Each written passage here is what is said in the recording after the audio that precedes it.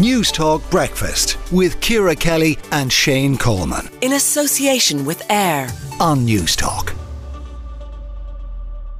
Now, the second part of The Crown, the final season, the second set of episodes, drop next Thursday. And a little earlier this week, I caught up with Dominic West, who plays Prince Charles, and I started by asking him if it's that bit harder to play that character in an era where the royal family's history is very much embedded into people's living memory.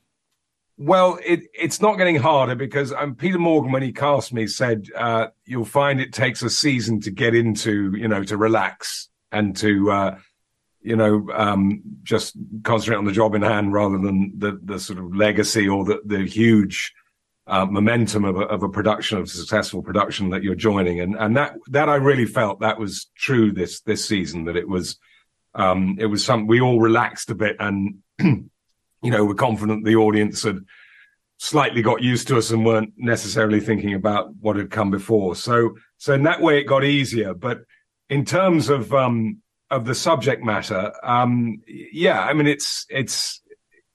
it's something that everyone has an opinion on, and a lot of people remembers very well, including myself. And so that makes your commitment to it and your approach to it much more, even more keen to be respectful and to take it seriously. And I say this in no way to be critical, but some of the reviews of the series have been critical of The Crown about factual inaccuracies, about the fact that people who were living through it at the time could be watching it now, etc.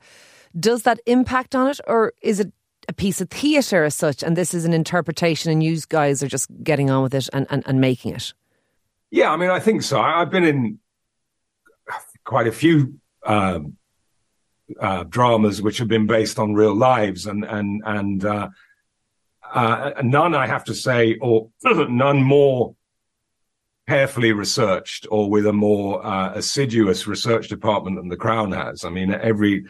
For however much people criticize it for factual inaccuracies, I think what they're really saying, there's no factual inaccuracies. There is speculation on what people thought. The Ghost, for example, has proved a little controversial as it, things like that. Well, I think it's, I think it's a very useful dramatic device to understand what Charles and what the Queen were thinking when they inevitably were thinking about Diana and her legacy and what their relationship with her had been. And it's, there's not many ways you can portray that so economically and efficiently. Have you ever met any of the royals? Yeah, I have. I've met, I walked to the South Pole with Prince Harry, and we met the Queen when we got back with lots of wounded soldiers. Needless to say, she wasn't very interested in me. So you have met them. Well, that makes it even more interesting for you. You're stepping into the shoes of Prince Charles and you've met some of the real people involved. It's kind of fascinating.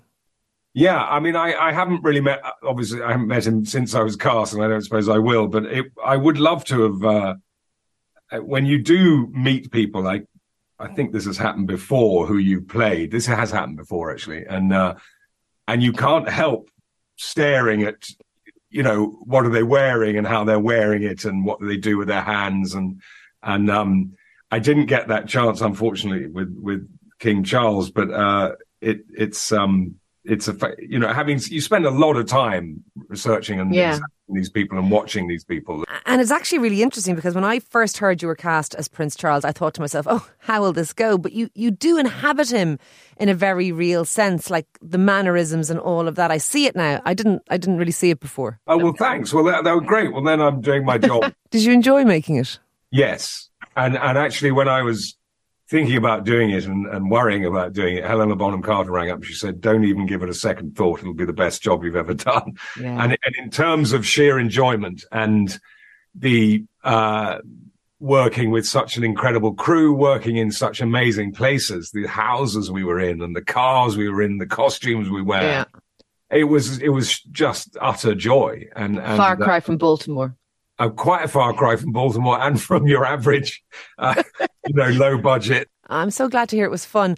Helena Bonham Carter was amazing in it, and in fairness, like the cast is a dream cast. I think that's fair to say, isn't it? Yeah, it is. Yeah, it's extraordinary. I think, and I think, but I think any actor would like to be involved in it. It just has everything we like, which is, great writing with great directors and great cast. We're almost out of time. Can I ask one last question? You were in Trinity at the same time as my co-host Shane Coleman. I've no idea if your paths ever crossed, but back then, did you know what it is that you wanted to do? Because he and I would say that we had no idea at the time. I was biding my time. Well, not biding my time. I was, messing around like everybody else. But no, I got to work with Lenny Abrahamson. He was there. So I was in his first film. I did loads of plays in Players. I worked with Pig's Back, which is still going, I think, theatre company in Dublin. Dublin's a great town for acting and it's got so many theatre companies and you can put on plays. We certainly could really easily. The venues aren't so expensive. And so in that way, it was a brilliant sort of training ground for me. And I did know I wanted to act. I was just putting it off for as long as I could. Very wise. Look, thank you very much for speaking to us, Dominic. We do appreciate it. Thanks, Ciara. It's been a treat. News Talk Breakfast with Ciara Kelly and Shane Coleman. In association with AIR. Weekday mornings at 7 on News Talk.